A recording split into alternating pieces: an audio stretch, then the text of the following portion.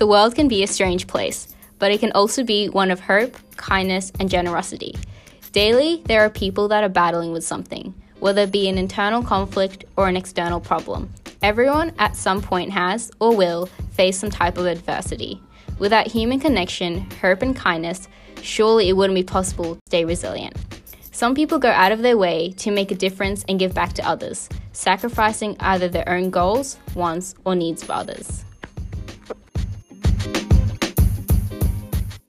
There's a new term to describe this, and it's called doing a doubler. In the 2020 Tokyo Olympics Decathlon final, Australian Cedric Dubler sacrificed his own time to help push his teammate Ashley Moloney over the finish line, resulting in him claiming Australia's first medal.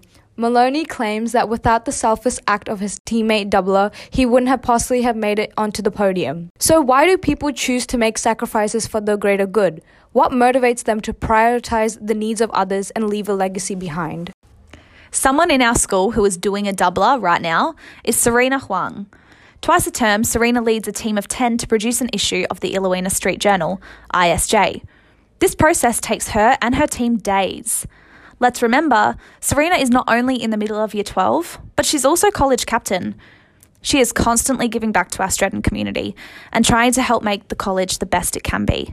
So why does she do it? What motivated you to make the ISJ? Well, last year we were tasked, I guess, as a student council to think of some innovative ideas that we could, help connect the school community together. In my mind, it came like an American high school type vibe kind of came into mind, and they always have newspaper clubs, I guess, and I was like, wow, we could try and do something like that. And the idea to be able to share something that everyone in the high school campus can look at, and then also, I guess, connect people with the content. Why are you so passionate about this project?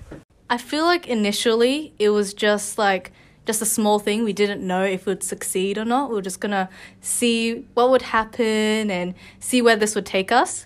And then with this success, it's kind of motivated me to feel like, okay, I guess people want to read something like this. We can inform people on a lot of things. We can help give students a voice to share a lot of their projects. This has become an outlet for a lot of people. And I guess I'm passionate about keeping this going because it's something, I guess, that really connects the grades. This project obviously takes a lot of your time and energy, and I'm sure you faced obstacles and self-doubt along the way. So why do you continue? I guess I had doubt that who would want to read this, what's the point? It was just very pessimistic thinking.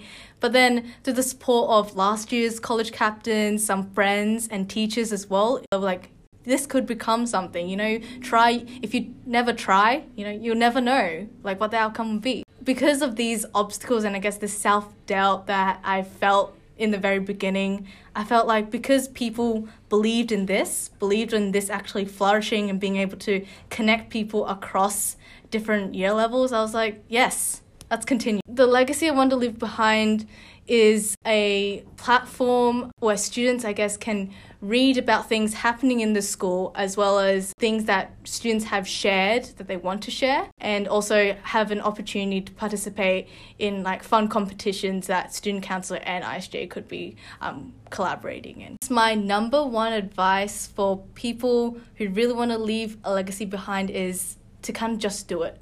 If you have an idea in mind, don't give up. Find teachers who might be able to support you, find different ways to keep it going, and then this will become your little passion project, and then you'll be able to leave this legacy and I guess feel satisfied in knowing that you've been able to contribute something.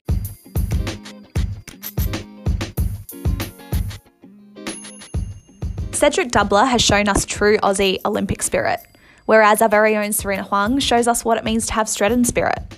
The people that are making an impact, big or small, at the core are thinking of others. They're not always working to benefit from something themselves. Instead, they want to have a lasting impact and ultimately are giving back to their communities.